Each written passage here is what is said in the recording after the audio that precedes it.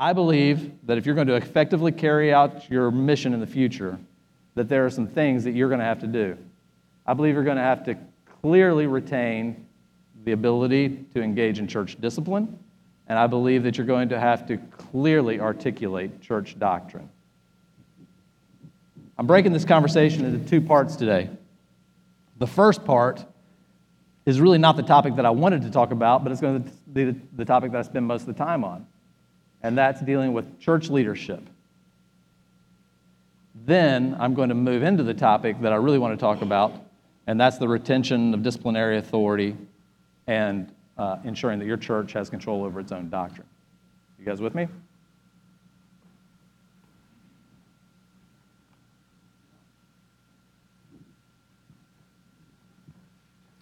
The church is an entity that is sacred.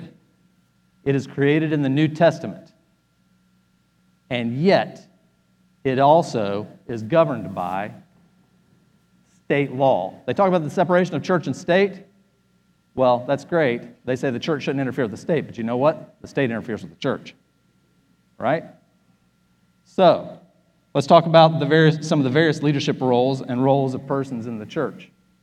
The role of elder. The role of elder is a biblically created role. There are certain roles that the elder under the church are supposed to play. They're supposed to lead the church. They're supposed to teach and preach.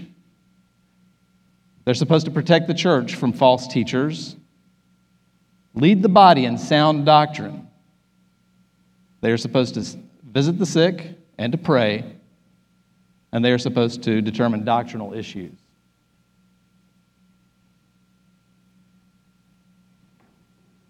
Guess what?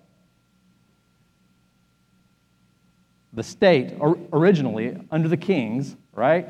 Originally under the kings, they established state charters and they chartered corporations. Your church is a corporation under state law.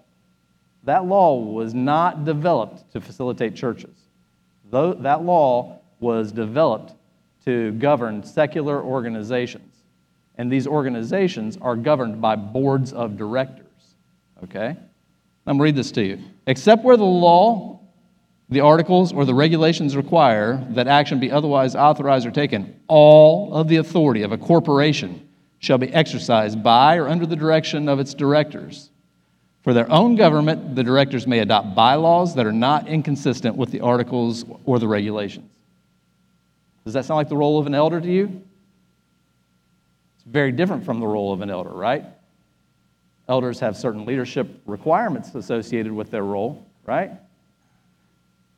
Some things I'll point out. Number one, they have all authority of the corporation. Now, they can appoint officers, but from a corporate law perspective, directors have the authority. Sometimes we call them trustees, by the way.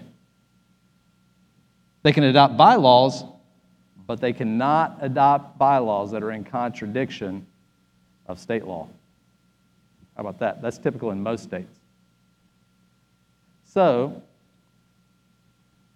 this role of elder on the sacred side and the role of director on the state side often become confused. Have you guys experienced that? Do you have times where you have elders who feel like they are the directors of a large corporation and they're going to go in and they're going to direct this corporation the same way directors would? So what we have is a result where there's confusion in the church and there's confusion with the elders as to what their roles are. In fact, an immature elder will use their secular authority to obtain control over the church and then use their biblical authority to justify illegitimate actions and illegitimate motivation. Whereas mature elders should be using their secular authority in submission to their biblical mission and in defense of the church against secular powers and secular antagonisms. Make sense? I have some recommendations to help churches achieve that. Number one, in the bylaws, I think that we should define the role of our elder, and I think we should specifically relate to the biblical mandates that are the elder's job. That way, we can begin to teach our elders to submit the state role to the sacred role. I walk a lot like that, by the way. I also think that it's key to select only spiritually mature elders. A lot of times, we have an opening on the board, and we begin to scratch our heads and say, okay, well, who are we going to put on this board? And you find a body to fill the role. Believe me, I'd rather the role go unfilled than to fill it with someone who's spiritually mature, because that is a sure court to dispute within your church. I think we need to train our elders so that they themselves have a clear understanding of what their role is. I think the elders themselves, in partnership with the minister, need to create a culture within the board of elders itself that says, this is our job, the sacred is our job. And frankly, I prefer the elders be involved in the training themselves. The minister shouldn't be the only guy who's training these elders. We should have mature elders training each other, because that reinforces the culture of the board of elders.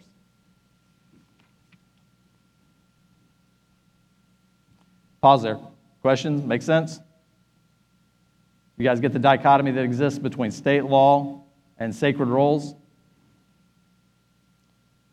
All right. Now, likewise, the minister has a biblical role. His role is one of preaching and teaching. And yet, as Kyle Eidemann referenced yesterday, sometimes we confuse the minister with the CEO. Chief Executive Officer is a role that is created under state law, right? All officer positions are created under state law. This does not mean that our ministers are not officers under state law, because our churches do exist under state law also, correct? Nonetheless, their primary roles are those that are articulated in the Bible. They're preachers and teachers, and they lead the affairs of the church. Should the minister be an elder? 1 Timothy 5:17, the elders who direct the affairs of the church well are worthy of double honor, especially those whose work is preaching and teaching. To me, it sounds like the minister is an elder, that the church contemplates that the guy who's going to be preaching and teaching is an elder. And he has the authority to direct the affairs of the church. There are a lot of things that happen when the minister is an elder. He's not under the thumb of the board of elders. He is a partner with the board of elders when that happens. And I think that's key. I think that the Bible also, in this verse, recognizes that there are certain guys who are going to direct the affairs of the church and who are going to do the preaching and teaching. And so I do think that it's important that the whole board of elders understands what this role is, and the minister be willing to take leadership in that, and the minister be an elder. All right, I've got a case study. You guys ready to participate a little bit? Okay. 2 new elders are elected to the board. By the way, these case studies, most of them have happened in my career. These are not mostly made up. Some of them I've tweaked a little facts because I'm trying to pull out a particular emphasis, okay? So these things are typically real. 2 new elders are elected to the board by the congregation. Initially, things seem to go smoothly. They listen at board meetings, but otherwise do not provide much input. After about 6 months, one of the new elders begins to draw the minister aside each week, critiquing his sermons. Ever happen? Anybody? Soon thereafter, the minister overhears the other new elder criticizing the minister and his pulpit ministry. The criticism of the minister by these 2 elders increases to a point where every sermon and every program is critiqued. The minister attempts to appease the elders and bring them together in Christian love. One of the elders explains to the minister that he doesn't run the church. It's the elder's responsibility to do so.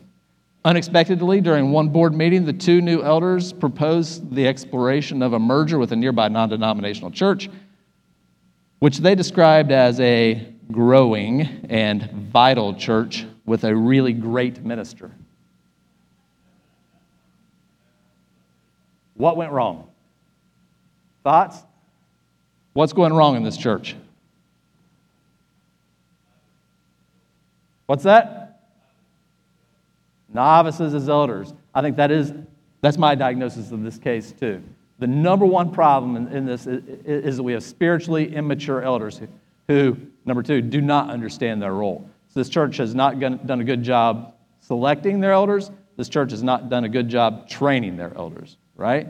Is this a position that any of you want your churches to be in? You have to select your elders properly. You have to train them properly. Anything else going on here? How about what do you want your bylaws to say in this instance?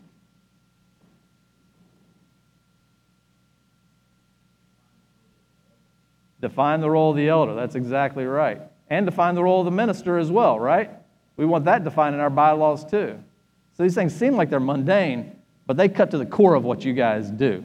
Say who we are, say what our job is, and say where we're going, right? I hate that it has to be that way, but that is the way that it is in the real world. I have some recommendations here for you guys too. Number one, just as with elders, you need to select your ministers carefully so that your minister is a mature individual. Define the role of the minister in the bylaws so the minister can be comfortable with the role that he plays. And by the way, if you're going to a new church, one of the things I would ask in my due diligence is, let me see your bylaws, because I want to make sure that I'm going to have the authority that I need to lead this church. Number three, we need to teach our churches, and to the degree that we have elders in here, we need to respect our ministers because they have a heavy burden and a heavy job. Number four, we need to pray for and encourage our ministers. Each one of my kids, I have 4 children. My oldest one, her name is Elizabeth. She's 15 years old now. At night, I like to go into them and I whisper in their ears what's important to them, what makes them special, right? You are special because my youngest is very brave, fearless. Elizabeth wasn't quite getting right for a long time who she was. I'd say, you're happy, you're smiling all the time. Makes me tear up a little bit, in fact, huh? Lawyers cry. And I was a little embarrassed I wasn't getting it right with her. But then I got it. I came in and said, Elizabeth, you're an encourager. Everybody who knows you is going to do better because they know you. The world is a harsh place. Everyone is criticizing everyone all the time. You know, nothing gets done unless people are doing it. That's period. Things don't just happen. They happen because you are doing them. And people who are feeding negativity into you all the time, that just drags you down. It drags down your mission, right? But if you have encouragers around you, then you'll be able to do anything. To the point of death, you'll do anything because people are encouraging you. So encourage. The church needs to encourage the minister. And by the way, you guys need to encourage each other too, right? This is a great seminar right here. This is a great conference right here. And thank you, Doug. Now, this seems like something that's a little opulent. You say, wow, we're in the Bahamas and we're at the Atlantis Hotel.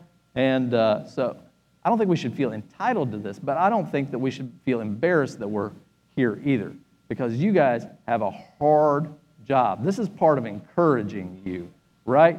And the only mistake that you will make is if you are so embarrassed about this weekend that you don't take advantage of this weekend. So you need to refresh your batteries, just like the conference says. This is the refresh conference. You need to refresh your batteries. You need to refresh each other. And, you know, this is wise on Solomon's part too, because it has a lot of investment in all of you, in all of your churches. And to send a team out who is not refreshed, we're not going to get the best results. But if you guys go out and you use this and you lead your churches and you are refreshed, then that's a wise investment of money. So thank you, Doug, and I think it was very wise here. So, like I say, encourage each other too. You have lots of opportunities to meet each other here. We have small churches here with ministers who would never have a chance to do this if it weren't for this conference. By the way, I'm off script now. You might notice. Some of these churches, these smaller churches, they need the encouragement of the bigger churches. So they need you to partner with them. So Cedric's church right over here. We have a church, a small church from Washington too, I think here. So these guys are new and they're trying to get things rolling. And we have some bigger churches, some mature churches. I think it would be great if you guys got together with Cedric and and talked about becoming sister congregations. You think about things like, wow, we would really like to be able to minister to inner city folks. We know that there are needs there, but we also know that we can't reach them because we may not be culturally correct, we may not be racially correct, those people may not trust us, we may not understand them well. Well, guess what? Cedric's doing the job. Partner with the guy to get that job done that you want to. You don't have to rebuild that from scratch, right? And I'm not talking about making Cedric's church a mission. I'm talking about encouraging them. I'm talking about making them a sister. Let them help you carry out your mission, and then you can carry out the mission together. Encourage each other. Compensate your ministers. We're working on spend a lot of money on buildings. But a building is not the church, right? It's an important element to the church. But we need A-class teams in our churches leading those churches. And part of that is compensation. We don't need ministers. Well, churches are fortunate because ministers are mission motivated, right? They're so mission motivated that they compromise their own security a lot of times. And so suddenly you find yourself where ministers are being motivated by the need for money, right? And so money motivation because of pain is not a good way to have ministry mission, right? Those are all M's. I'm a preacher's son. They come natural. I believe that educating your minister consistently is important. Help them come out of that day-to-day fight and help them have intellectual development. And yes, the church must hold its minister accountable because ministers are people too, and they are sinful too. But when you do so, you need to do that in private where possible because you're not trying to destroy an individual's ministry. I have seen churches bring the minister forward during Sunday morning conversation and rebuke him in front of the entire congregation as disciplinary for a sin that they found. How does that advance that minister's ability to preach? How does that impact his future? We all have sin, but there's ways to manage church discipline and minister discipline, right? All right, now I'm going to talk about membership. One of the biggest challenges in church ministry are those pesky members, right? This would be an easy job if it weren't for the members. These members have spiritual needs, emotional problems, family challenges. They get divorces. They have drug dependencies. They have immature behaviors. They're gossips. They're controlling. They have sexual desires, and they all get together by the hundreds every Sunday, 52 weeks out of the year, in a big room or in separate rooms together, and they expect you to take care of their spiritual needs, their emotional needs, and by the way, if you forget their first cousin's funeral, they leave the church. True? Is it any wonder that we have problems within the church? Don't be surprised when they come up. That is the job, right? So I spent 4 deployments in the Persian Gulf. But you guys are just crazy. In 1991, we blew up a baby milk factory, or so CNN said, right? But I didn't get a letter from anybody about swinging a cat around by its tail. In fact, 2 times a year, Memorial Day and 4th of July, I get to stand up and everybody applauds, right? Sometimes even Labor Day, and I have no idea why you have a stand-up during Labor Day.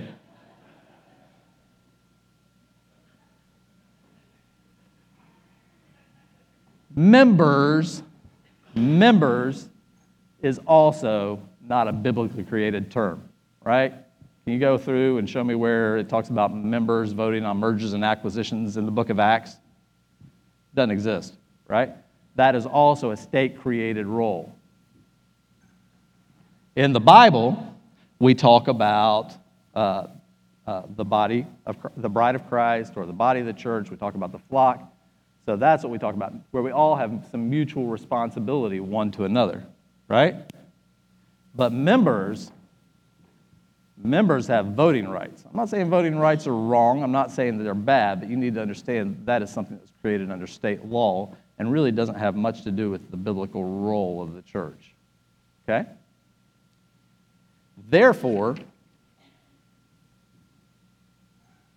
I think it's important to know who your members are. Here's a very common membership provision. I'm telling you, I've seen this exact provision a half a dozen times in church bylaws. The terms of admission to this congregation shall be repentance, faith in Jesus as Savior, confession of Jesus as Lord, and baptism by immersion. Immersed disciples of Jesus Christ from other congregations who affirm our basic beliefs and membership expectations shall be welcomed as members. As a lawyer, what's my objection to this?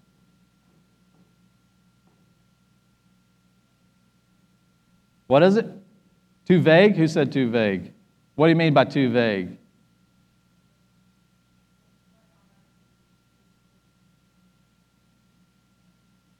So, my objection to this is a great definition of Christian, but it's a terrible definition of member, right? If you baptize somebody and they believe and they repent, they are Christians. If Shannon baptizes me today, right, I am not a member of his congregation. But the bylaws say I could well be, which means if he has a hotly disputed issue going on in his church, I get to show up and say, hey, I want to vote. And they might say, I don't know. I say, let's look at the bylaws. Am I a member or not a member? Hey, Shannon, I'm a member. I can vote for you or against you, right? Likewise, immersed disciples of Jesus Christ from other congregations. And by the way, you can be a member of more than one not-for-profit congregation. We think people are members of church one at a time. But we're talking about not-for-profit corporation law, state law. You can be a member of more than one not-for-profit corporation. I can be a member of 6 of your not-for-profit corporations. Vote in them all. Immersed disciples of Jesus Christ from other congregations who affirm our basic beliefs and membership expectations shall be welcomed as members. Not might be, not could be, shall be welcomed as members. The only criteria are most immersed disciples who affirm our basic beliefs and membership expectations. A little more wordy, sorry. All members of this congregation shall have followed the plan of salvation through repentance, faith in Jesus as Savior, confession of Jesus as Lord, and baptism by immersion. Okay, so far we're pretty much the same. No member shall be younger than 16 years of age. I really don't want 8-year-olds voting in my mergers and acquisitions issues. Membership to this congregation shall be granted following a person's affirmative request for membership. I come up front. I shake Shannon's hand. I would love to become a member, baptized or not. And in this case, it's not a huge church in this instance, approval by a majority of the Board of Elders for admission. So now we get to control not who's Christians. We want everyone to be Christians, right? But that may not be the person in this instance to be a member of our congregation. They may not live here, right? All members must acknowledge receipt of the bylaws of this congregation and submit to their terms, including disciplinary authority of the elders. So we'll talk a little bit more about this later, but I do like to have the bylaws placed in the hands of every member who comes through. It keeps us out of legal trouble later. I know that's not what we like to do, right? But keep in mind that you're in a dangerous position and you do have to do things right.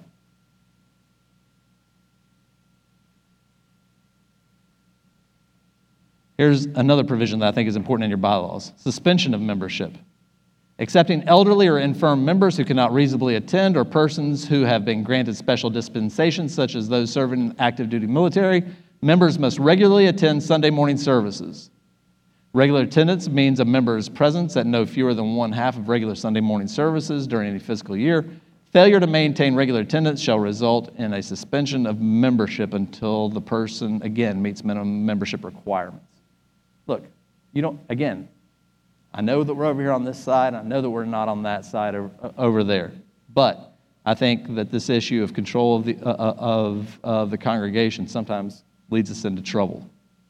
Case study. The elders of a 300-member church have retired after a long tenure. New and much younger elders have been appointed. Soon thereafter, a new minister is hired by the church. He immediately begins to do things that disturb a portion of the congregation, including, it's one of my favorites, including publicly chainsawing the in memory of organ down the middle. True story. The older members object. A congregational meeting is called. Many people who have not regularly attended come to the meeting. Some of the older members are met at the door by sheriff's deputies, indicating that the new senior minister has said that they are not welcome on campus and that their presence constitutes trespassing. Much of the membership in protest stops attending. By the way, during that meeting, they changed the bylaws the first time. Much of the membership in protest stops attending. In a subsequent congregational meeting, and with a much smaller congregation, new bylaws are presented that limit the power of elders, giving most authority to the minister. The attendance continues to significantly dwindle. The church can no longer pay its bills. And that one, unfortunately, really is a true story. What went wrong? What went right, right? We have immature elders, right? We have ministers who's trying to wrest control of the church. We have no definition of what a member is in this church. And I've been in some real disputes. And I hate disputes. I mean, I hate them. But I've been in some real disputes in not-for-profit corporations, not just churches, but including churches, over who's a member and who gets to decide this issue. And then you know who both sides want to decide the issue? Me. I become arbitrator, right? It's miserable. What could we have done so that this instance didn't arise?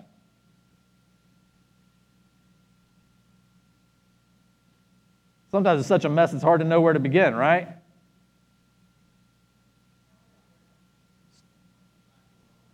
Start with good, strong elders, right? So that they're protecting the church, so that they're playing their biblical role over here, right? But also, I mean, I'm telling you, this particular minister, let's move back over to the hypothetical here. Also, sometimes you will have ministers who will do things for their own desires, their own goals, right? And they can really flummox the church. We have no definition of what a member is here, right?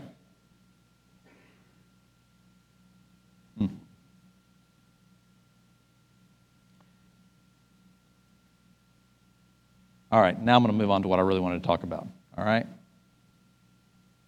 Now, as we've said, the role of elder, as we talked about, is biblical, but unfortunately, we have to exercise that authority in a secular legal environment. This is the part of my conversation that I subtitle, Don't Get Yourself Sued, okay?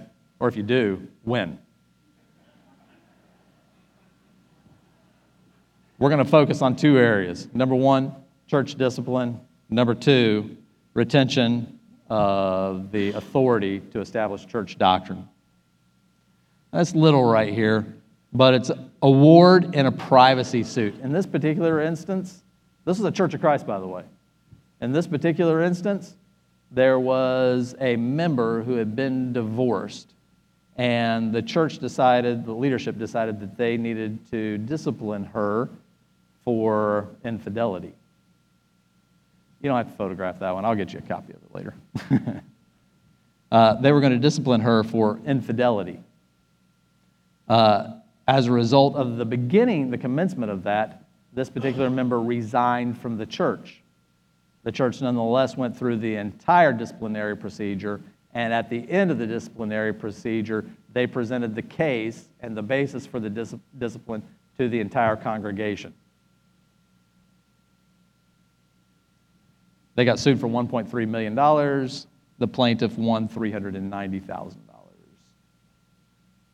So look, when these instances come up, number one, we need to make sure that our congregants understand who is subject to church discipline. If they don't voluntarily submit to church discipline, then we can be in trouble if we don't, when we try to exercise church discipline over them. Does that make sense? In this particular instance, also the very public nature, well, this person had become not a member by their own choosing already, so defining membership is important. Number three, this lawsuit was not brought based upon the exercise of church discipline itself. Rather, it was based upon the intentional infliction of emotional distress and violation of privacy. Because of the very public nature of this, the court decided, and there were punitive damages here too, by the way. The court decided that the church had intentionally shamed this individual and that it was an intentional infliction of emotional distress.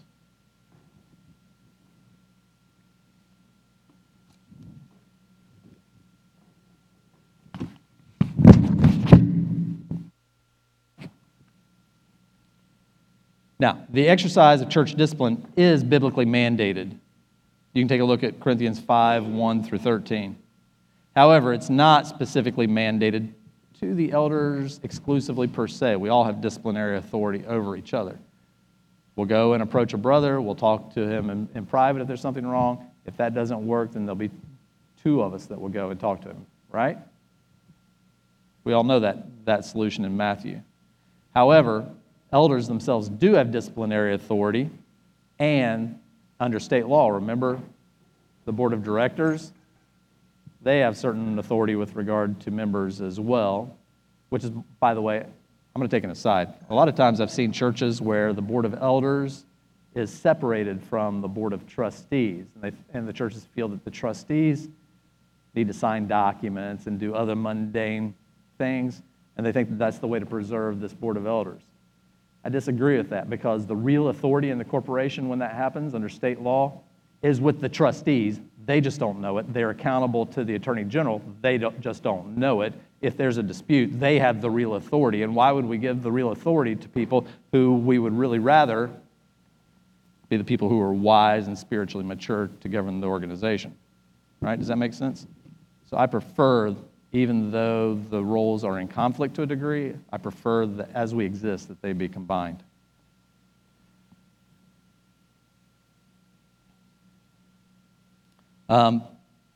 So I do think the Board of Elders needs to be the board to exercise church discipline, and we're in a position where, as I say, the legal framework is changing all the time, but we still have to be able to exercise that level of church discipline. I've got a case study for you. A respected woman in the congregation, who, by the way, considers herself to be a prophet, it comes out, spreads false rumors about the senior minister dealing drugs, causing church discord. One congregant to whom she spreads the rumor in detail corrects her and says, "That wasn't the minister. That was me who was doing that." So she was saying that the minister was dealing drugs, and she tells somebody else, and that congregant says, "What you're saying, the scenario is true, but it ain't him. It was me." He actually tells her, and that part of my life is over with now. She looks at him and says, "Oh, I was just testing you." Now, by the way, this lady and her spouse had been at the church previously. The first time she had sowed discord, and 54 people out of a church of about 220 had left the first time.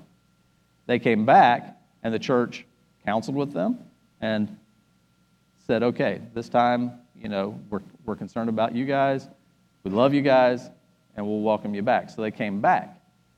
And doggone it, the same thing happened again, except worse. Okay, what should the church do?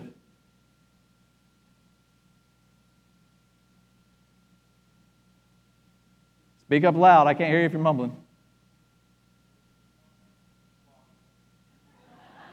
What was that? Flogging?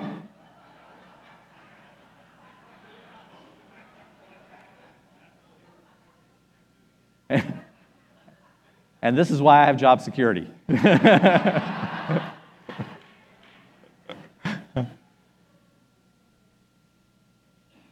Well, does she stay or does she go? Let's start there. Go. Does everybody agree she should go? What's the process? Elders. Right, exactly right. So the elders have to make that decision. And how public should that decision be? Private. Thank you. See? My clients don't always listen to me, but you do. Thank you. Yeah, that's exactly right. It should be private.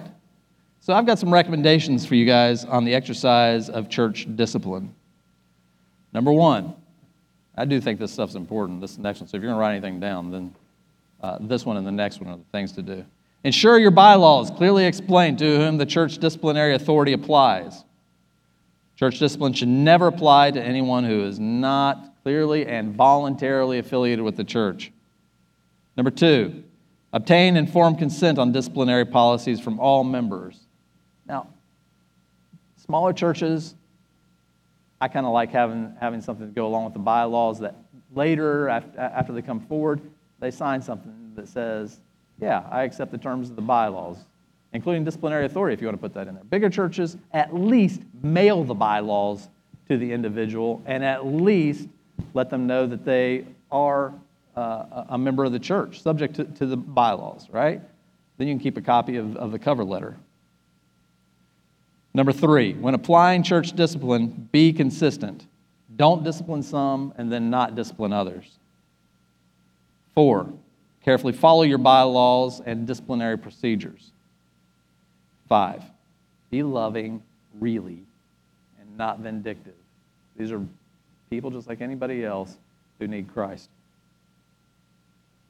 Communicate private information only to those who have a need and right to know. I don't understand this. I don't understand when churches present a disciplinary case to the entire congregation.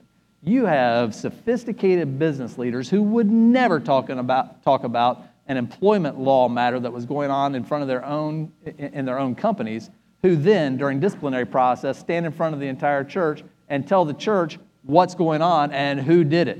I don't know if they're nervous about it. I don't know if they're trying to self-justify. I don't know if they're trying to head off criticism. Don't do it. Have some discipline in yourself and your board of elders. And if it's private, it's private. Express it only to those who need to know. Now, if there's been a crime, it's going to be public, right? If you're disciplining the minister or an associate minister, the Catholic Church has gotten in a lot of trouble because they swept things under the rug. I'm not saying that. When there's a crime, we have to address it head on, and it's going to be a public discussion, right? We don't put people in a position where they're going to be victimized because we concealed something. That's quite different than protecting someone's reputation in a matter that is church discipline rather than criminal conviction. Make sense? Okay, this is one that I find that churches have trouble with. In discussing unproven allegations, carefully distinguish between fact and what is merely allegation, right? So just because somebody said it doesn't mean it's true. However, you do have a responsibility to your congregation to act even upon allegations.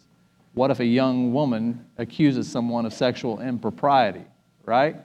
Can you take disciplinary procedures if that individual denies it? Yes, you can.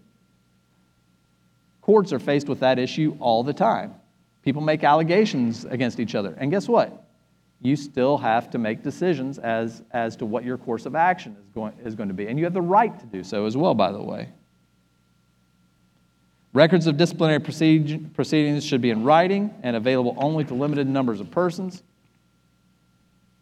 And then you need clear guidelines on how you exercise disciplinary authority. Case study: a growing church has updated its policies, including child protection policies. One of the new policies is that background checks are to be completed on all child care volunteers. The background check for one of the volunteers working in the elementary age department reveals that the volunteer is a registered sex offender with 2 prior convictions for offenses relating to pedophilia. True story. The member has never caused any problem in this church and has family members attending this church. What do we do? What is it? All right, let's start here. Shouldn't work with elementary kids, right? We're all in agreement on that? How about retention of membership in the church? Should he stay or should he go? Who thinks stay? Raise your hands. Who thinks go? Raise your hands. We got a few who say go. We have most who say stay. In this particular instance, the board decided that the individual should have disclosed this information, that it put the church at risk, and for that basis, the individual went. This is this ain't a perfect world case, right? We all feel compassion for the individual. They've caused no problems here. They have church and family members here, and yet we have this issue that wasn't disclosed, and you got to assume that they knew that it was a bad thing that they were working in the elementary department, right? Sometimes you have to make decisions in an imperfect world. It's part of the reason why we protect people's reputations where we can. Right?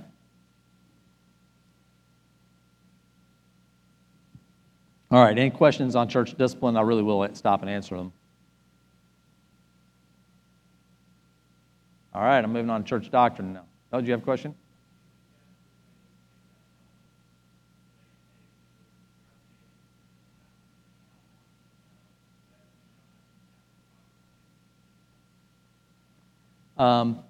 In this case, the church did take it public. It was part of the culture of their church, and there was no problem in doing so. Notwithstanding, sex offenders are already on public registries, and so I don't think the church is exposing itself to liability by not doing so, though I think that particularly where there's been close contact, I think it's worthwhile to discuss the matter with parents to make sure that there's not been a new instance, because that's really the exposure I see is has there been an instance that we are unaware of that we want to head off? Yeah.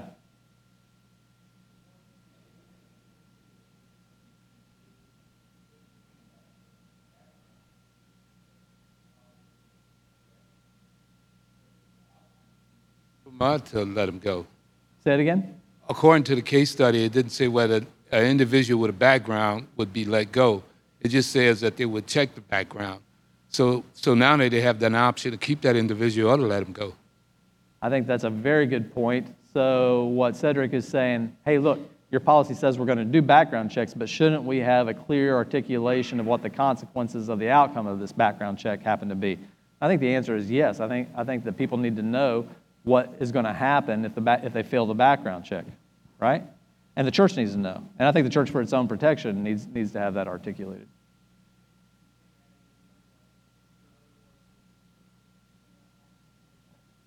Not everyone has 2 convictions for pedophilia, right? And yet we don't want them working with our children. So yes, I think as a matter of policy that we do in fact do that. In fact, this is really not the place where I thought I would mention this, but I think this is an important thing to bring out. So problems that I see coming up from churches sometimes. So I get a 22 or 23-year-old unmarried youth minister who is going on camping trips with youth groups, including 16, 17, 18-year-old girls. Right? Is it unnatural for a 16, 17, 18-year-old girl to be attracted to a 22 or 23-year-old youth minister? Is it unnatural for a 22 or 23-year-old youth minister to be not attracted to their 16, 17, 18-year-old students? So we are putting them in a position sometimes where we are cooking our own chemistry of disaster, right? I think we need to be real careful about who we're choosing as youth ministers when they apply those roles, right? And the circumstances that we're putting them into, right? You have a great guy with a great ministry opportunity in front of him who has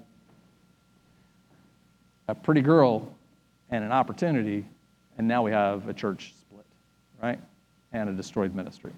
So we need to be mature enough. I got gray hair, right? Gray beard, in fact. So we need to be mature enough to help control those circumstances. It's not a knock against either the students or the youth minister. It's just the reality of who we are, right? Yeah.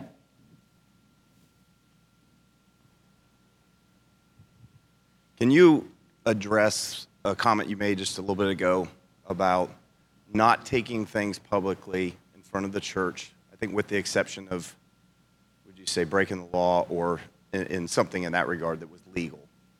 And you said that we shouldn't do that. Now, scripturally, 1 Timothy 5:19 and 20 doesn't say that. Scripturally, it says that we're not to entertain an accusation against an elder unless it's brought with multiple witnesses. And then it says for elders who sin publicly should be reproved publicly in front of the church as a warning to everybody else. So I guess my question is, are there scenarios and cases, and I'm thinking more along the lines of staff, pastors, ministers, or even elders, and what does it look like? Are you saying that we should ignore that we shouldn't be doing that ever? Or is there a line? I mean, obviously there's a line. Is there reasons for that? I guess I just wanted, you kind of That's an excellent just said, question. We're not to do that at all unless it's this, but that's not what Scripture says. I think that's a really wonderful question. It's one of the risks of having a lawyer in front of a group talking to pastors, actually, because I'll give you the answer from a don't get sued standpoint, and I just might give you the answer from here, and your question exists here, right? So, but I am going to respond to it anyway. As a lawyer, I'm sensitive about getting you sued. But I think there are ways around that too. And if that's articulated on disciplinary measures relating to staff and methodology, if you articulate that, well, guess what? You get to do it, right? And that can kick us back over here. I think also that there is a progression of things. That if you go to somebody and you say, hey, look, you need to straighten this up, and they don't straighten it up, then I think you can feel far more comfortable about having endeavored to protect their reputation, protect their ministry, and still exercise biblical methods of discipline. My opinion. I don't have all the answers, by the way. Okay, I'm going to move on to church doctrine. Are we good? Any more questions? Anything we to talk about?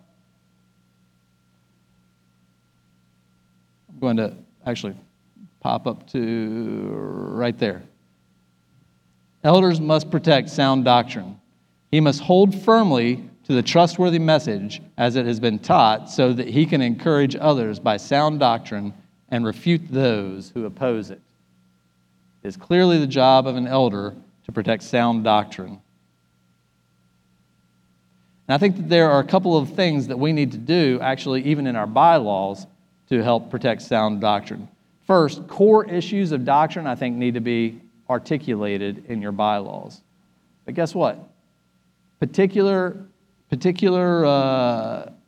issues that are currently socially relevant, I think those need to be in your bylaws too. Things like homosexuality, transgenderism, marriage, and abortion. Now, the counter argument that I hear to that is, look, we're focusing on one sin when there's a whole plethora of sins, right? That's true. But there's a couple things. Number one, if I'm getting attacked at the gates, I'm going to defend the gates. And so I think that we need to be careful about making sure that we're putting defenses where they're necessary. Number two, guess what? I'll talk about this a little bit more. Courts respect court doctrine. They try not to wade into that issue. If you're articulating church doctrine in your bylaws, then it's hard for a court to say that's not a part of your doctrine. So things like, biblical authority, inerrancy of the Bible, the Trinity, resurrection, baptism, the role of the church on earth, salvation, judgment, eternity, and other issues that the elders may believe are the core things relating to who the church is, I think those need to be in the bylaw. So those are clearly doctrinally protected. And as I say, these cultural issues should be too. There are some things that I think you should do there's some reasons for this. Number one, if doctrine is articulated in the bylaws, then it's very difficult to change. You need a 67% approval, going over there again, of the board in order to change your bylaws in most instances. So those things are then protected. They don't change with the whims of the day. Secondly, clearly articulated doctrine keeps you out of legal trouble. If you have a policy on homosexuality, but it really isn't clear, then the church gets sued. You know what the plaintiff's lawyer is going to do? He's going to take each and every one of your 11 elders into a deposition separately, and he's going to say, what's the church's position on homosexuality? What's the church's position on homosexuality? What's the church's position on homosexuality? He's going to get 11 different answers. And he's going to say, there is no position, there is no consistency. And if there's no policy, then you've exercised this process wrongly, and I'm going to sue you. Whereas if it's clearly articulated, then anytime anybody asks, you say, that's our policy. We have it written down. Doesn't have to necessarily be in the bylaws, could be in policy manuals, right? But I like for it to be articulated. Number 3, there's a doctrine called benevolent neutrality. Benevolent neutrality. Benevolent neutrality says courts will wade into these issues relating to secular governance because this is the state wading into issues of the state. Benevolent neutrality says that courts do everything that they can to not wade into issues of doctrine. You have control over what constitutes doctrine if you exercise that control. If you don't exercise it, if you leave it ambiguous, then you open the door for the interpretation of that position as being a secular position and one in which the courts can involve themselves. Now, I know that's a difficult subject, and I know you guys may be thinking about, wait a second, I've got a church of 4,000 people. How am I going to put a bylaw change in front of a church of 4,000 people? It's going to cause political waves like mad. Not practical for us. It's all right. I think there are other ways to do it. For example, we've solved it several times in the past by saying biblical sex is reserved exclusively for marriage. Marriage is defined as a lifelong union between one man and one woman ordained by God. By inclusion, we have clarified the issue of exclusion, right? We've defined what marriage is, and by definition, what it's not is on the outside.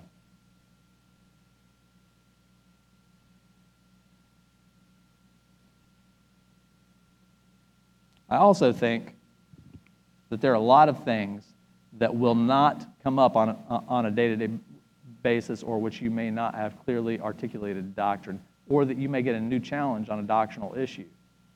Somebody has to be in a position to resolve those issues. I think your bylaws should clearly state, and this is a bylaw issue, that elders are the final arbiter of doctrine within this church. So if people begin arguing about, hey, we think it should be this or we think it should be that, the elders get to decide. Somebody's got to decide. And by the way, the minister is one of the elders, right?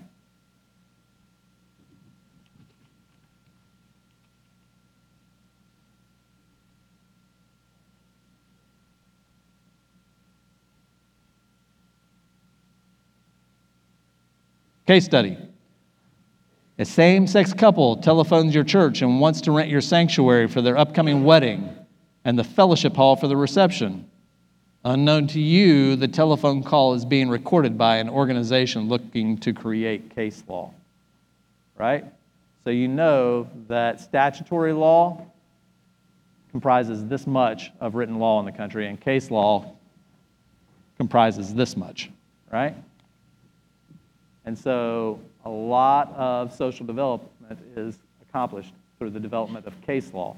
And this organization is using this as an opportunity, not just to attack your church, but to attack all churches and create a circumstance. What do you hope your governing documents say in this instance?